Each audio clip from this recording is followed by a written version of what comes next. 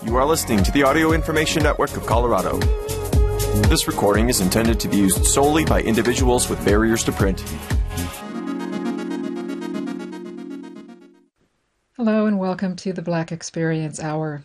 This is a 60-minute weekly program offering you a review of recent news articles from various sources. This is being recorded on the 6th of January 2023 for the listening week that begins the 7th. Your reader's name is Susan Shirey.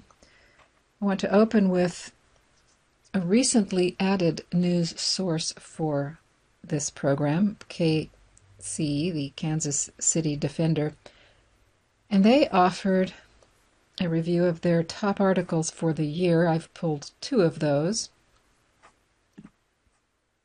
This one was posted June 21st. Making history, KC Defender brings community together with historic basketball park takeover. The park takeover was more reminiscent of a community program by the 1960s Black Panther Party than an event hosted by a news outlet. The breakdown. This weekend, the Defender hosted our first ever major community event. The event resulted in one of the biggest basketball park takeovers in recent Kansas City history. In fact, the event was more reminiscent of a community program by the 1960s Black Panther Party than an event hosted by a news outlet, and that's precisely what we were hoping to achieve. On Thursday, we hosted a kids' camp. On Friday, we hosted the first major park run, and due to such a massive turnout at the park run, and by popular demand, we held a second park run on Saturday. Why was this basketball park run so important? The event was far more than a basketball tournament. We did what no other news outlet in the country is currently doing. We engaged, created trust with, and built relationship with 14 to 19-year-old Black boys and men. We even had young brothers from Wyandotte, Kansas, drive out to participate. Bullet points. 14 to 19-year-old Black boys/men are of the most racially targeted demographic in the country. We are violently targeted by police. We are forced into gang or drug activity for survival. We have had our Black men role models ripped from our communities and encaged as a part of a war on our communities. Second, rarely, if ever, do we have safe places to simply experience Black boy joy with one another without needing to have our guard up. This weekend, with a total of over 200 Black boys/men, some from the suburbs and many from under-resourced areas, we were able to do just that. Important to note, we had absolutely no police or security presence and had zero incidents of violence. This reinforced our belief as an abolitionist news outlet that police are not necessary to keep our communities safe, and that abolition is about the presence of community and life-affirming services to create safety, rather than relying on police overseers. Why is a news outlet hosting a basketball tournament? It is often forgotten that the Black press was historically the second most important institution in the Black community behind the Black church. That was the case because they did not view themselves as disattached, objective observers who must remain impartial. Number one, they did not prescribe to the Eurocentric philosophy that media ought to be isolated from the community. It was in fact the exact opposite. They viewed their role as not only to inform the community, but to be as actively engaged with it as a school or a church might be. And this essential aspect of the Black press tradition has been lost, often due to attempts to remain unbiased in the way of our white peer media institutions. At the Defender, we are returning to our roots. one more thing. The summer is undoubtedly the most violent time of the year, and also when our city experiences the most deaths resulting from gun violence. These kinds of positive community programs and activities are what our youth need in order for such harms to be deterred. Numerous of the brothers at the park takeover said they'd love for this to not be a one-time thing, but something we continue all summer long. Keeping it real, we were only able to pull this off because of previous donations, but to be frank, there's just no way we'd have had the time or resources to continue this work without additional financial support. If you have enjoyed our journalism and considered donating but have not done so yet, please consider becoming a Defender monthly supporter so we can continue this not only radical truth-telling journalism, but tangible community impact. Our new website has made it super easy to donate, and that is kansascitydefender.com.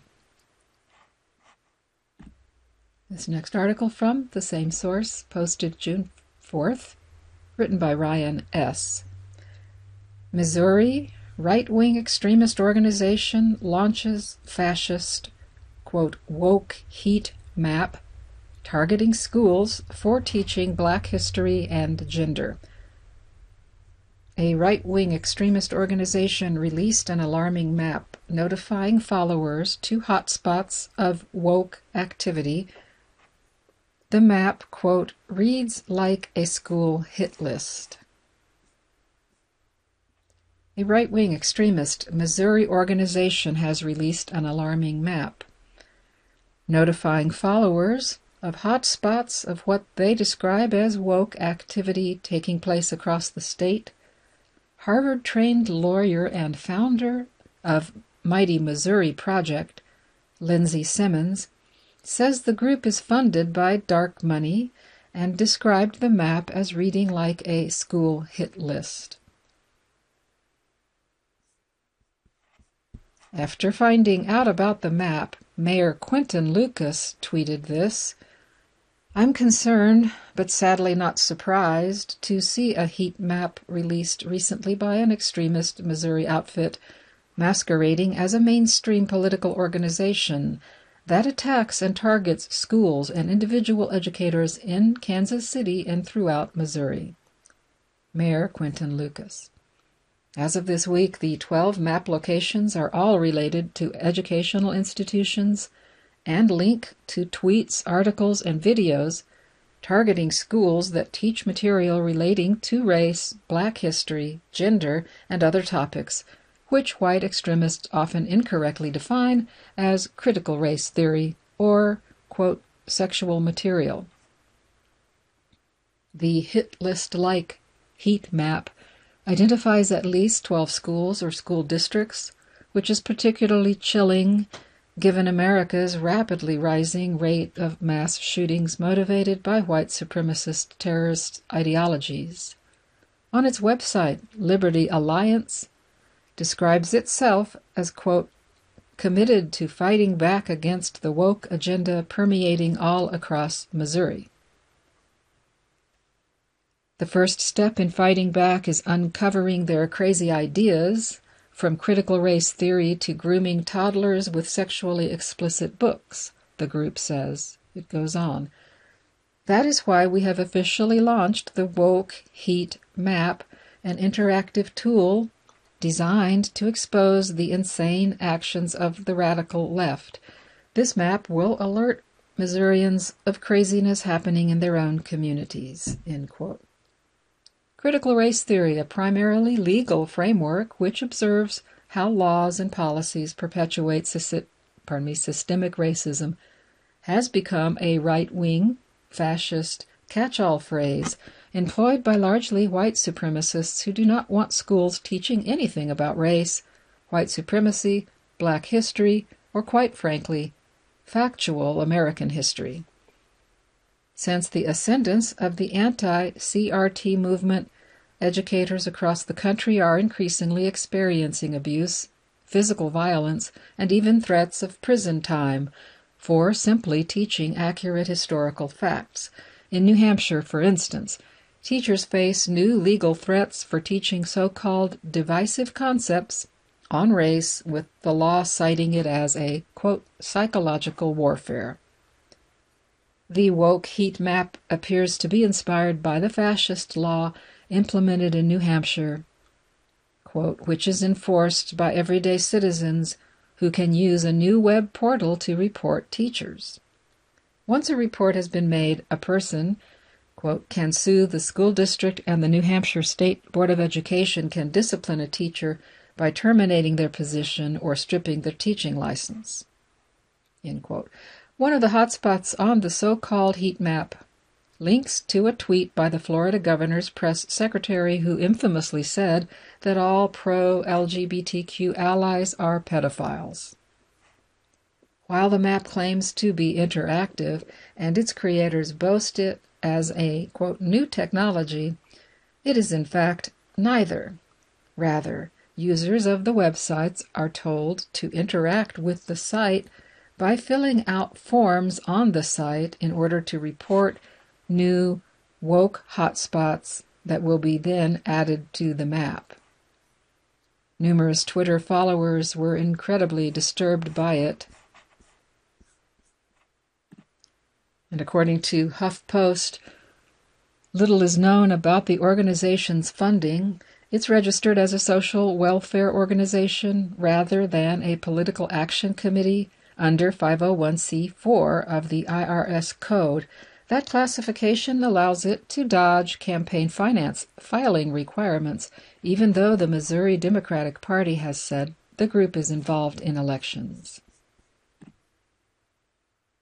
Moving now to the New York Times. This was posted December 28th, written by Hillary M. Sheets. Illuminating Toni Morrison's manuscripts at Princeton. A campus-wide slate of public events and exhibitions starting in February will celebrate the author. The creative process of the Nobel laureate Toni Morrison, who brought an indelible black voice to American literature in novels including Song of Solomon from 1977 and Beloved, 1987, and taught at Princeton from 1989 to 2006, will be on display next semester at the university. A campus-wide slate of public events and exhibitions uses the 200 linear feet of Morrison's personal papers, acquired by Princeton in 2014 from the author, as the springboard for new scholarship and cross-disciplinary collaborations. This project is bringing artists and scholars to Princeton who may not normally have come here, and is pushing the thinking about what the archive can inspire, said Autumn Womack, a professor in the African American Studies and English departments, who spearheaded the initiative. With a team of graduate students, Womack has spent 2 years culling 90 never-before-exhibited objects from some 400 boxes of Morrison's manuscript drafts, speeches, correspondence, photographs, and other ephemera housed in the Princeton University Library's Department of Special Collections. The selections will go on view in the exhibition titled Toni Morrison, Sites of Memory, opening February 22nd in the Milberg Gallery at Firestone Library. Highlights include day planners from 1974 and 75, when Morrison was working at Random House. Parentheses, she was the first black woman senior editor in fiction. And outlining Song of Solomon during spare moments in the margins of paper schedules that she carried in a bag. The only extant drafts of that novel, these planners, also contain notes for speeches and editorial feedback for people she was working with, including Angela Davis and Muhammad Ali. The day planners are this really dynamic space where you see all the layers of her career and different kinds of writing she was doing, said Womack. She also excavated some of Morrison's hand-drawn maps of imagined spaces in Beloved and Paradise from 1997, visualizing the worlds from which her characters emerged. as well as correspondence from friends and collaborators in the 1970s and 80s, including Toni Cade Bambara and Nina Simone, that illuminates Black feminist thought as it was taking shape. Another exhibition puts sculptures, prints, and textiles by the visual artist Alison Saar in conversation with the author's writings. Titled Cycle of Creativity, Alison Saar and the Toni Morrison Papers, it opens on February 25th at the Princeton University Art Museum's Art at Bainbridge Gallery. Both women share a dedication to this idea that they are actively seeking out their ancestors in order to create a platform for their descendants, said Mitra Abaspour, the museum's curator of modern and contemporary art, who was invited by Womack to plumb the Morrison archive. For example, the curator has pulled out Morrison's typed 1993 Nobel lecture, creased from when she had it folded in her pocket, and handwritten sheets of yellow legal paper that she used to brainstorm her talk. Said Abaspour, in that speech, Morrison delivers a dialogue between an old blind woman and some children. Abaspour will juxtapose these papers with Saar's Swing Low, which was from 2007, a small bronze iteration of the artist's monument in Harlem that also speaks to the idea of intergenerational exchange. That sculpture at West 122nd Street, where St. Nicholas Avenue meets Frederick Douglass Boulevard, was installed as a way of linking the historical event of the Underground Railroad with the creative fluorescence of the Harlem Renaissance, said Abaspour. Saar will appear in conversation with the poet Evie Shockley at Princeton, where 30 thinkers, including the novelist Edwidge Danticat and the Berkeley professor Stephen M. Best, will consider Morrison's archive in a symposium from March 23rd to the 25th. It will be punctuated by 2 newly commissioned works from the performance artists Daniel Alexander Jones and Mame Diarra Samantha Spees, S-P-E-I-S, made in response to Morrison's papers, that to be presented March 24th and 25th at the university's McCarter Theater. On April 12th, the jazz vocalist Cecile McLaurin-Salvant will perform a new composition inspired by the archive, co-presented by Princeton University Concerts. That's at Richardson Auditorium in Alexander Hall. This project could only be done at Princeton, said Womack. It really is opening the gates in a number of different ways.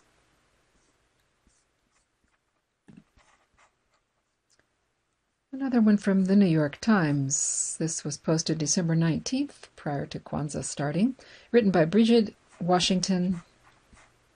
The unassuming ingredient at the heart of a chef's Kwanzaa feast. Ricky Moore, the owner of Saltbox Seafood Joint in Durham, North Carolina, honors his past and crowns his end-of-year celebrations with peanuts. Dateline, Durham, North Carolina. The chef Ricky Moore was 10 years old when his maternal grandmother, Bernice McLeese Lofton, introduced him to a tradition that would define his professional trajectory and his holiday celebrations. For more than 7 years, Miss Lofton would hand Mr. Moore, her eldest grandchild, a cold 16-ounce glass bottle of Pepsi and a small parcel of roasted salted peanuts at the end of each week as they sat on the front porch of her home in eastern North Carolina. The two would then drop a few peanuts into the soda. It was a rush of sweet and salt with crunch and liquid happening all at once, said Mr. Moore, the chef and owner of Saltbox Seafood Joint, who this year was named Best Chef, Southeast at the James Beard Foundation Awards. The ritual remains Mr. Moore's most enduring and affecting food memory, one that informs the centerpiece of his Kwanzaa celebration, a luscious peanut fish stew. Mr. Moore began observing Kwanzaa 20 years ago, and in the beginning he was especially interested in the food traditions surrounding the holiday. There is not a central, definitive culinary tradition that roots Kwanzaa, which is celebrated from December 26th to January 1st. And many cooks look to foods across the African diaspora to anchor their festivities. I decided to only serve dishes that were truly meaningful and personal, said Mr. Moore. For Mr. Moore, who is 53, that means a dish where peanuts, an indispensable ingredient that binds his past and present, play a central role. Typically on the Friday of Kwanzaa, he makes 60 portions of peanut fish stew, which features punchy aromatics like ginger and garlic, as well as chopped fresh peanuts and a from-scratch peanut butter. Mr. Moore cooks the stew outdoors in a huge cast-iron cauldron. "It's too big for me to cook indoors from a safety standpoint," he said, laughing. The other meal he prepares for his family and friends, usually on the Sunday of Kwanzaa, is an allspice-scented brown stew pork shoulder served with skillet-fried plantains and rice. Even though he is a chef, everyone in his immediate family has a hand in taking the stew across the finish line for their more than 24 guests. His daughter Hunter, who is a college freshman, prepares the vegetables, and his 15-year-old son Grayson makes the peanut butter. His wife Norma makes the Carolina Gold rice that they serve with the stew. All of us involved in the meal prep literally signifies the unity, collective work, and responsibility principles of Kwanzaa, he said, which I like to think is what Kwanzaa is all about: togetherness, community, and connection. Next, some more recent news posted by the Denver Post on January 6th, written by John Winsell. Pardon me, I was wrong about that. It's posted originally December 29th. Must have been updated on the 6th. Parks grant will help History Colorado identify and preserve Green Book sites. The Green Book helped Black travelers find safe accommodations during the era of segregation. The state's official historical society will use a $75,000 grant from the National Park Service to investigate and preserve Green Book sites in Colorado, where Black travelers could find safe places to stay during the era of segregation in the U.S. History Colorado's State Historic Preservation Office will also nominate at least one of the locations to both the National and State Registers of Historic Places, said officials this week, opening the site up for grants and tax credits. "There's an incredible, rich history here, and we need to and will learn more about it," said Patrick Eidman, Chief Preservation Officer for History Colorado. "This is a recognition at the federal level that this is an important project." The oasis of motels and hotels that catered to African American travelers in Denver's Five Points neighborhood, for example, were joined by unofficial spots known as, quote, tourist homes. Black travelers also moved frequently between Denver and Gilpin County's Winks Panorama, a nationally rare Black lodge that hosted legends such as Duke Ellington and Zora Neale Hurston. Still, the Bible of Black travel during Jim Crow, as the Washington Post once called it, has all but been forgotten in many historical corners, and chances to preserve that history are fading fast. "This is just one of the first phases of the project," Eidman said, of the funding. "We're doing surveys, and we're going to be doing community engagement and collecting oral histories. I think a lot of building owners will even be surprised that their private homes hosted Jim Crow-era travel for African Americans," he added. History Colorado's survey is part of a larger effort by the State Historic Preservation Office to make up for the severe lack of historic preservation in marginalized communities. As of 2020, only 8% of all locations listed on the National Register of Historic Places represented communities of color and/or women, said officials, and only 5% of properties listed in Colorado's State Register of Historic Places were related to women and people of color. The Colorado State Historical Foundation began an effort in 2019 with funding from History Colorado to catalog Green Book locations across the state, such as Lamar's Alamo Hotel, Pueblo's Coronado Motel, Durango's Strater Hotel, and the Chupeta Cafe in Montrose. The latest award is History Colorado's third grant from the Underrepresented Community Grant from the National Park Service, following support in 2021 and 2017 for sites associated with the women's suffrage movement across the state and Hispano communities in the San Luis Valley, respectively. The total for all three grants is $167,201. Including Colorado, the National Park Service over the last 8 years has awarded $5.75 million through the Underrepresented Communities Grants Program. Our next article comes from the Washington Post. Was written by Gregory S. Schneider, posted January 2nd. White contractors wouldn't remove Confederate statues, so a black man did it. Dateline, Richmond, Virginia. Workers in bright yellow vests circled up in the morning chill. Some clutched cups of Starbucks coffee, a last comfort before beginning the hard work of dismantling a statue of Confederate General A.P. Hill in the middle of an intersection. As a small group of Confederate heritage defenders assembled nearby, at least one of them armed, City Safety Coordinator Miles Jones lectured the work crew on wearing hard hats and eye protection. And who, he asked, would be the site supervisor? A bearded man in Ray-Ban sunglasses and a Norfolk State University sweatshirt stepped forward. Jones asked, "What is your name, sir?" "Devin Henry." "Devin Hen," Jones began, and then dropped his voice respectfully. "Oh, Mr. Henry, of course." The name carries weight in Richmond these days. Over the past 3 years, as the former capital of the Confederacy has taken down more than a dozen monuments to the lost cause, Henry, who is black, has overseen all of the work. He didn't seek the job. He never had paid much attention to Civil War history. City and state officials said they turned to Team Henry Enterprises after a long list of bigger contractors, all white-owned, said they wanted no part of taking down Confederate statues. For a black man to step in carried enormous risk.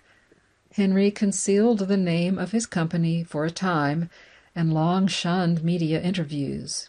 He has endured death threats, seen employees walk away, and been told by others in the industry that his future is ruined.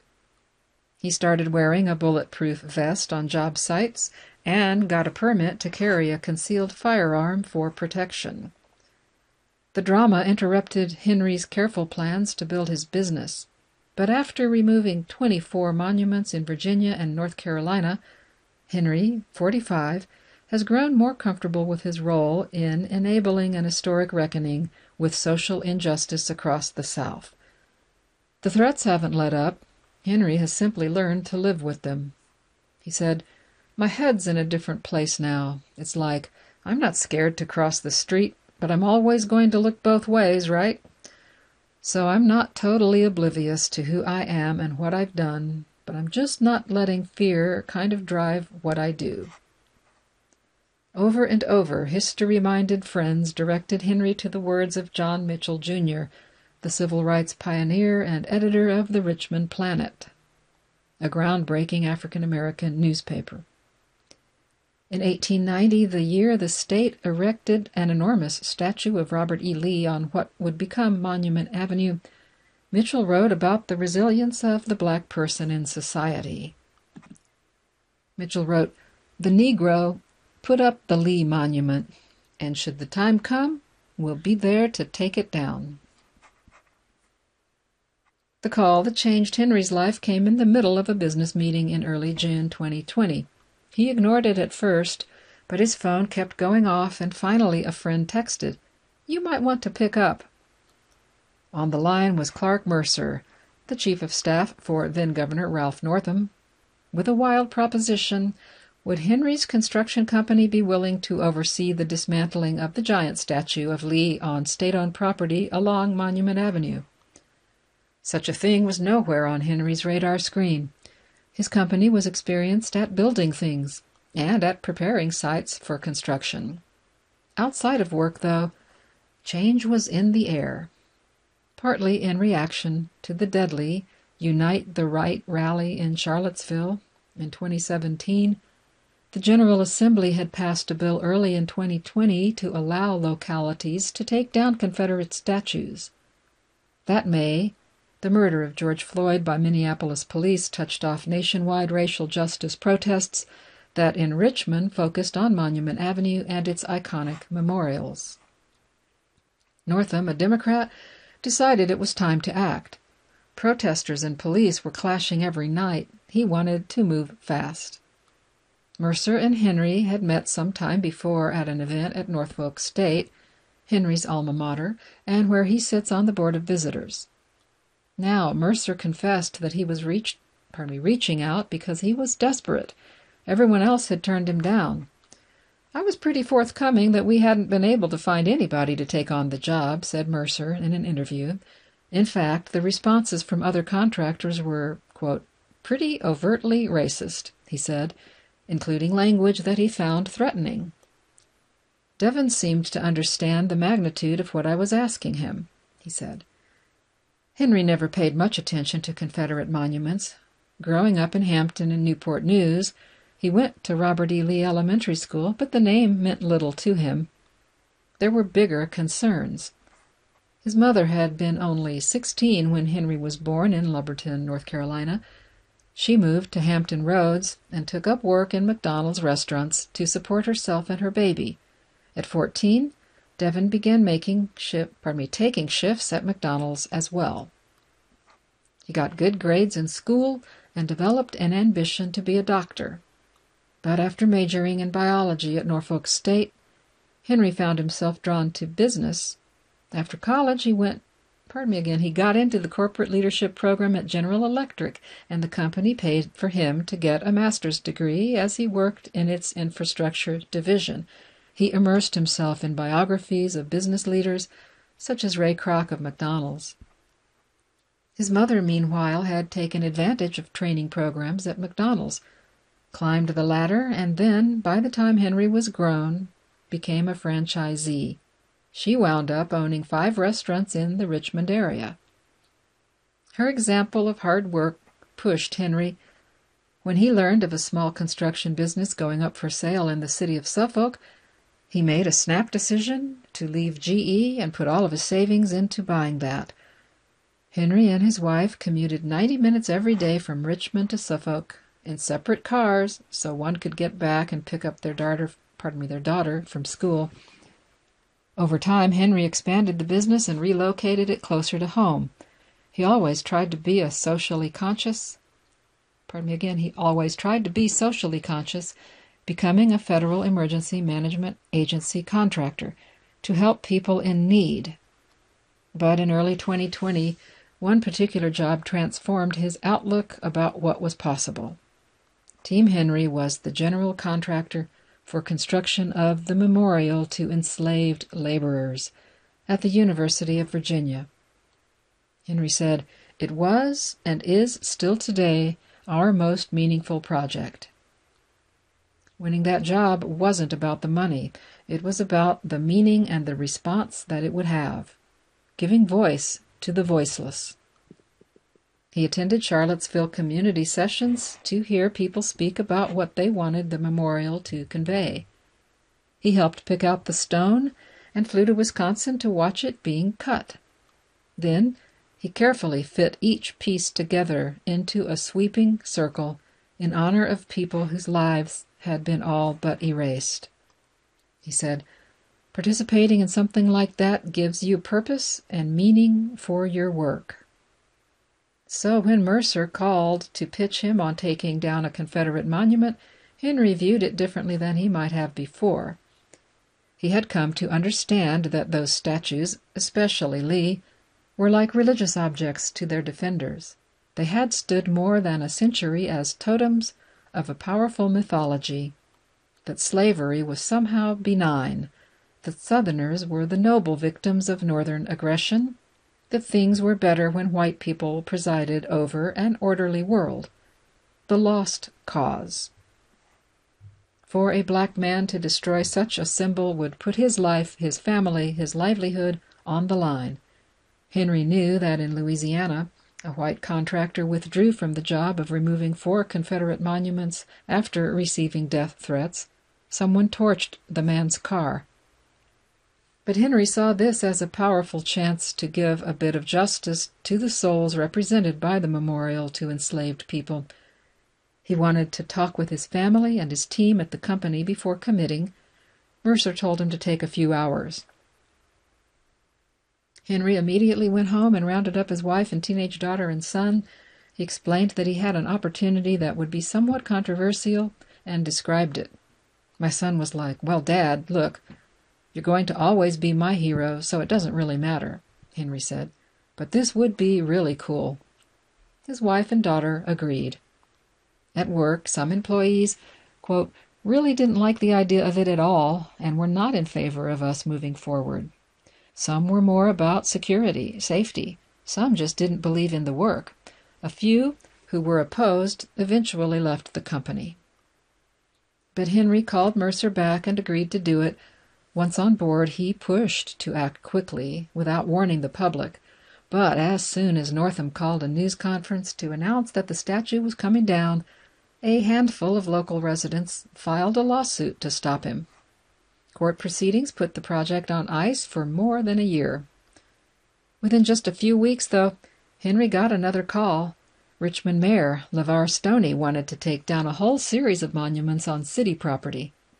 Bob Steidle, a deputy city administrator tasked with making it happen, had run into the same problem as Mercer, trying to find a contractor. Then someone with the state suggested Henry. He was the only one to step up, and I give him all the respect for that, because in June of 2020 it was a difficult decision to be made, said Steidle in an interview. He went on, "Personally, professionally, he had everything at stake, and he still did it." Once again, Henry had to move fast. His biggest need was finding a crane that could lift the statues. He thought he had one lined up in Hampton Roads. But when the company's patriarch found out that his son had tentatively agreed, he threatened to cut the son out of the business, said Henry. Eventually, Henry found a willing crane operator in Connecticut. The next big issue was security. This was all being done on the fly. Protesters and police were facing off on the streets around the statues every night. Virginia's new law allowing the monuments to come down hadn't technically gone into effect yet, and Richmond's acting city attorney refused to give Stoney his blessing. City police didn't want to participate under those circumstances, said Stoney in an interview. Henry used some divine pressure to solve the problem. He attended the same church as Richmond Sheriff Antoinette Irving. With the pastor's help, he persuaded Irving to provide about a half-dozen deputies to keep watch at the work site. On July 1st, 2020, the first target, a statue of General Stonewall Jackson at an intersection along Monument Avenue, came down amid chaos on a cinematic scale. Through miscommunication, traffic control set up barricades at the wrong intersection. Henry had to maneuver his equipment into place as a handful of deputies struggled to keep traffic at bay. His younger brother showed up to make sure Henry was safe. Thousands of onlookers chanted, screamed, and taunted the bronze figure of Jackson high on his horse. One tearful Confederate defender begged for work to stop. Deputies had to haul him away. As TV cameras carried the scene live nationwide, Henry's men kept trying and failing to get the statue detached from its stone base, and then the heavens poured torrential rain. Stoney, monitoring from a secret location to avoid being served any court papers that might halt the action, kept calling Henry. What was the delay? Henry's mother kept calling with the same question. He quit looking at his phone. Crew members cut a hole in the base of the statue and discovered an underpinning holding it in place. Once that was disconnected, Henry signaled the crane to put some tension on the line. When the statue wobbled, Henry felt a sudden rush of panic. He said, "I'm like, oh, yes, this is really about to happen." Finally, with church bells ringing and lightning flashing, the crane lifted the statue high into the rainstorm, just as a mighty clap of thunder drowned out the roaring crowd. Henry remembered, people are crying, people are jumping up and down, I'm going crazy. At this point, law enforcement had no control. It was 100% chaotic. As the crane lowered the statue to the ground, Henry was awed by the size of the thing. The crowd surged forward. Someone said they wanted to urinate on it. Henry hollered for people to stay back. Then he noticed one African-American woman looking at him with an expression of utter disgust.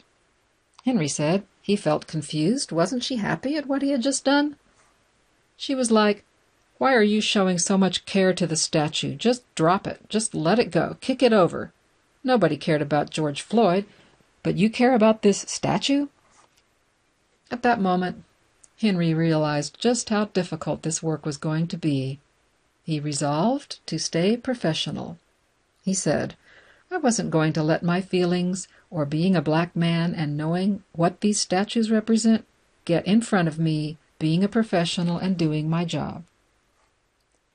Over the next few weeks, Henry and his team moved on to dismantle more than a dozen other monuments around Richmond under a $1.8 million umbrella contract. Though Henry initially concealed his company behind a shell called NAH-LLC, as in, "Nah, these statues need to come down," he said, local observers soon caught on. A political rival on the city council accused Stoney of improperly awarding the contract because Henry had donated $4,000 to the mayor's campaign several years before. Investigators found no evidence of wrongdoing. Henry's crew was getting better at its unusual work and was becoming in demand as more and more localities followed suit. He removed the statues of Lee and Jackson in Charlottesville that had been the focus of the white supremacist rally. He took down a statue of Jackson at Virginia Military Institute, where someone threw a bag of fried chicken at the workers. He was invited to remove a statue in Shreveport, Louisiana, said Henry, but declined because the work included reinstalling the monument on a battlefield. He said, "I wanted no part of that." Fielding threats became routine, from racial slurs shouted by passing vehicles to menacing voicemails. Henry referred all of those to the police, who had eventually become close partners. Someone called the crane company and warned that they'd never get back to Connecticut. Callers tried to get the Federal Occupational Safety and Health Administration to shut down the work sites. Others tried to get the labor union to step in. All the while, Henry was planning for the big one, the huge statue of Lee on state-owned property. The Supreme Court of Virginia cleared away the last legal challenge, and the work was set for September 8, 2021. That day was bright and sunny. Police cleared the vast traffic circle around the monument. Onlookers, kept at a distance, danced and sang with the happy air of a street party. Henry rode a bucket truck up alongside the statue as his crew, now experts at this kind of work, quickly removed the bolts that secured it to the base. Henry actually slowed the process for a few moments. He needed to give Northam time to get there from the state capitol. Suddenly, Henry felt overcome with emotion. He thought about Jimmy Palmer, a rigger with the crane company who had become a close friend, but died of cancer before he could help bring Lee down. He thought about all the elderly black people who had told him they never thought they'd see this day, and about how they thanked him for fulfilling Mitchell's vision. He said, "It hit me like a bag of rocks. I just started crying." He told the bucket truck operator to take him down. The statue was hoisted off its pedestal in less than an hour after 131 years of towering over Richmond's grandest street. Henry's mother, Frida Thornton, who now lives in South Carolina, ran through the security barricade and surprised her weeping son with a big hug. "I just kind of held him for a minute, just to let him get himself together," Thornton remembered. "I told him, 'You did it, and God's favor protected you, and it's over.' I said, 'It's over. The work is completed now.'" There was, of course, one more Richmond statue to come down. The A.P. Hill monument was different because the general's remains were buried beneath it. Court proceedings for moving a grave delayed the project, giving Henry and the city time to plan. In the meantime, Henry said his business boomed. If some potential clients avoided him because of the statues, more sought him out. "We're busier than we've ever been," he said. Team Henry has grown to 200 employees after starting out 15 years ago with just 4.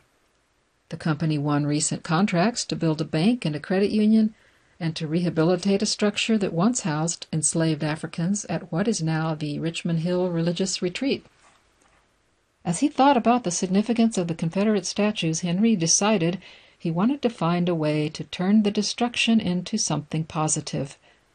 That led to a venture in which artists of color created digital images of statues being dismantled that can be sold as NFTs, with all proceeds going to charities.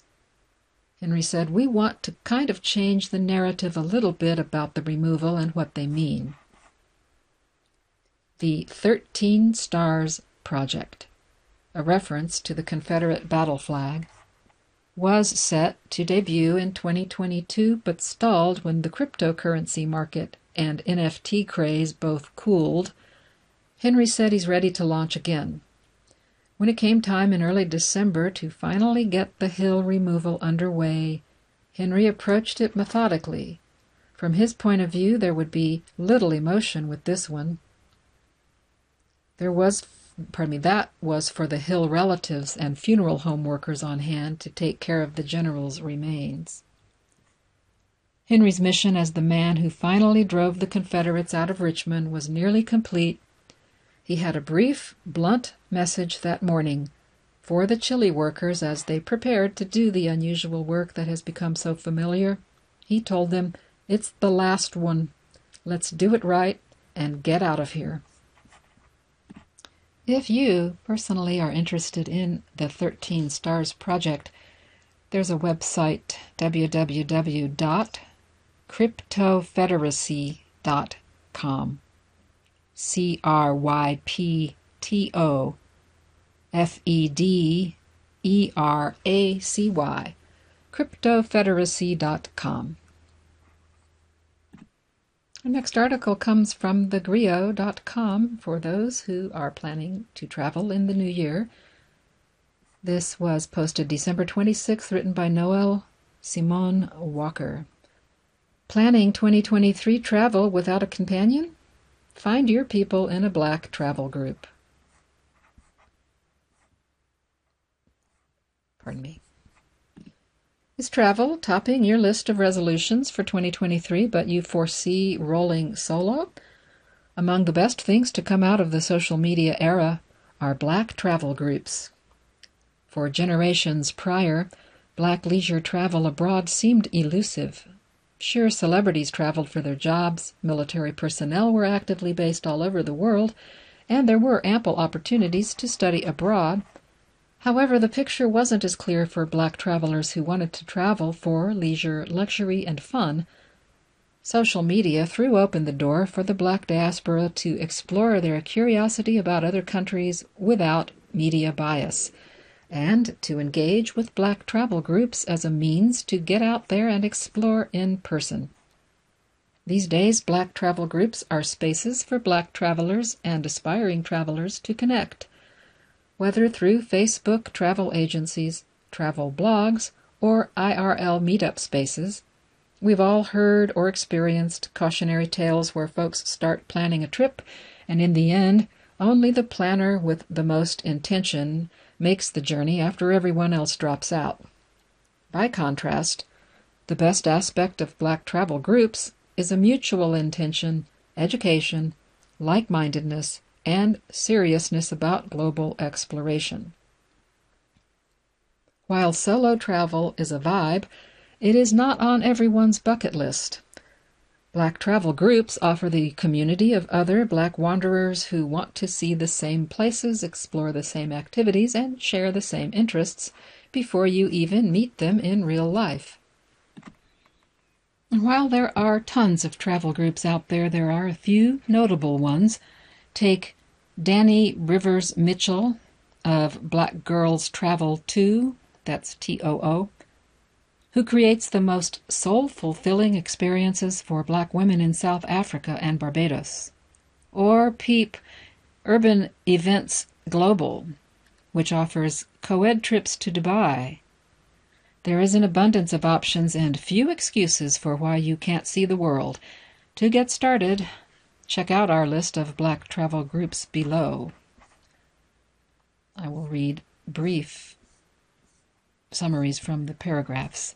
Black Girls Travel 2 is one of the hottest Black travel groups for Black women, founded by Danielle Rivers in 2015. That's Danielle Rivers Mitchell. Black Girls Travel 2 creates travel experiences that breathe life into Black women because we are deserving! Welcomes Black women of all demographics to join their immersive trips with inclusive, round-trip airport transfers, locally advised itinerary usually spanning between 8 to 11 nights. Their website, blackgirlstravel2.com, to learn more. Information on trips to South Africa, India, and Australia is already available on the website. Urban Events Global, founded in 2011 by Kevin Knight. This is the adventure-seeking Black travel company of dreams. An army brat, Kevin was born in Frankfurt, Germany, and moved throughout much of his childhood. In response to friends' frequent requests that he alert them when he was flying out, he decided to call their bluff and create a travel group and company so Black like-minded travelers could see the world through his eyes. Urban Events Global not only curates trips but also throws events like the UEG Meetup Urban Excursion Weekend, Urban Cruise Weekend, and Urban Camp Weekend, where there are 400 to 2,000 participants. Check out urbaneventsglobal.com to see the turn-up and book a trip today. That's Rush Escape. Millennial and Gen Z Black women can relish travel with Rush Escape. If you glance at its Instagram page, you will see a range of baddies on group trips touring the world's most exotic locations. The brainchild of Jamaican traveler and influencer and entrepreneur Richie Ann Russell J. Rush Escapes not only puts together full-on group trips that you and your girls can partake in with Richie Ann, but as a travel concierge company, they manage client needs, such as accommodations, flights, activities, special requests, and romantic dinner setups, and massages. Rush Escapes also offers expedited passport and visa help. Check out Rush Escapes on Instagram. Sisters Traveling Solo. Cole Banks was a frequent solo traveler when she came across an online post discouraging Black women to travel alone. To combat that fear and rhetoric, she created her traveling company, Sisters Traveling Solo. Founded in 2018, STS has become one of the go-to traveling companies and groups for Black women considering solo journeys. Although STS teams curate various group trips, many of which are sold out already for 2023, The education, experience, and courage to travel solo that this company promotes are worth looking into. Black women deserve a break and time to recoup, and with trip options to places like Greece, Bali, and Jordan, to name a few, STS is the perfect remedy. To learn more, check them out at sisterstravelingsolo.com. Black and Abroad was founded in 2015 by Eric Martin and Kent Johnson as a multi-platform travel and lifestyle company for Black folks. With corporate backgrounds, Martin and Johnson have been able to create an optimal space for young adult Black travelers to tap into the diverse travel experiences of luxury, adventure, and culture, not always promoted to Black communities. Black and Abroad's online community has visited over 100 countries and expanded awareness of Black travel on all 7 continents through micro and macro events. Black and Abroad offers group trips to places like Tanzania, France, Colombia, and more. If you're looking for a group trip to partake in, visit blackandabroad.com to learn more. B-Girl World. B-Girl World was created to promote teenage girls' global education and travel. Through its Global Ambassador program, known as BGAP, high school girls gather monthly for meetups where they learn and practice self-actualization, leadership, exploration, resourcefulness, and service, while also getting the chance to domestically and internationally travel. This Philadelphia-based program also offers 2 Black female-identifying college students the chance to win a scholarship if accepted into a study abroad program. If you're in the Philadelphia area, look into B-Girl World. That's spelled B-E-G-I-R-L-W-O-R-L-D for your young one. Just 2 more. I'm running out of time. We have No Madness Travel Tribe. If you want to bond with a predominantly Black travel community, look no further than No Madness Travel Tribe. The #1 travel lifestyle brand and group, NTT, has a prerequisite of at least 1 passport stamp to enter the tribe. Once that is fulfilled, you are immersed into a global society of over 25,000 travelers who travel consciously and intentionally to lands rich in Black and brown legacy. These are not always your typical spots, however. You would be surprised to learn about the places where Black and brown people have made their imprint on history. If you're interested in them, that is nomadnesstraveltribe.com. And finally, Advantage International. A husband and wife team have created Advantage International, a travel program for African Americans who want to travel the world in luxury and style and have yet to look back. As a veteran in the game, with 25 years of experience, Advantage International appeals to not only new travelers, but Generation X and baby boomers who have actually saved their money for times like these. They have a website, Advantage International. And that brings me to the end of our time for this week. Thank you so much for joining us. This was the Black Experience Hour. AINC programming is brought to you in part by the DAV Charitable Trust, empowering veterans to live high-quality lives with respect and dignity. If you enjoyed this program, please register for our free services at www.aincolorado.org or by calling 303-786-7777.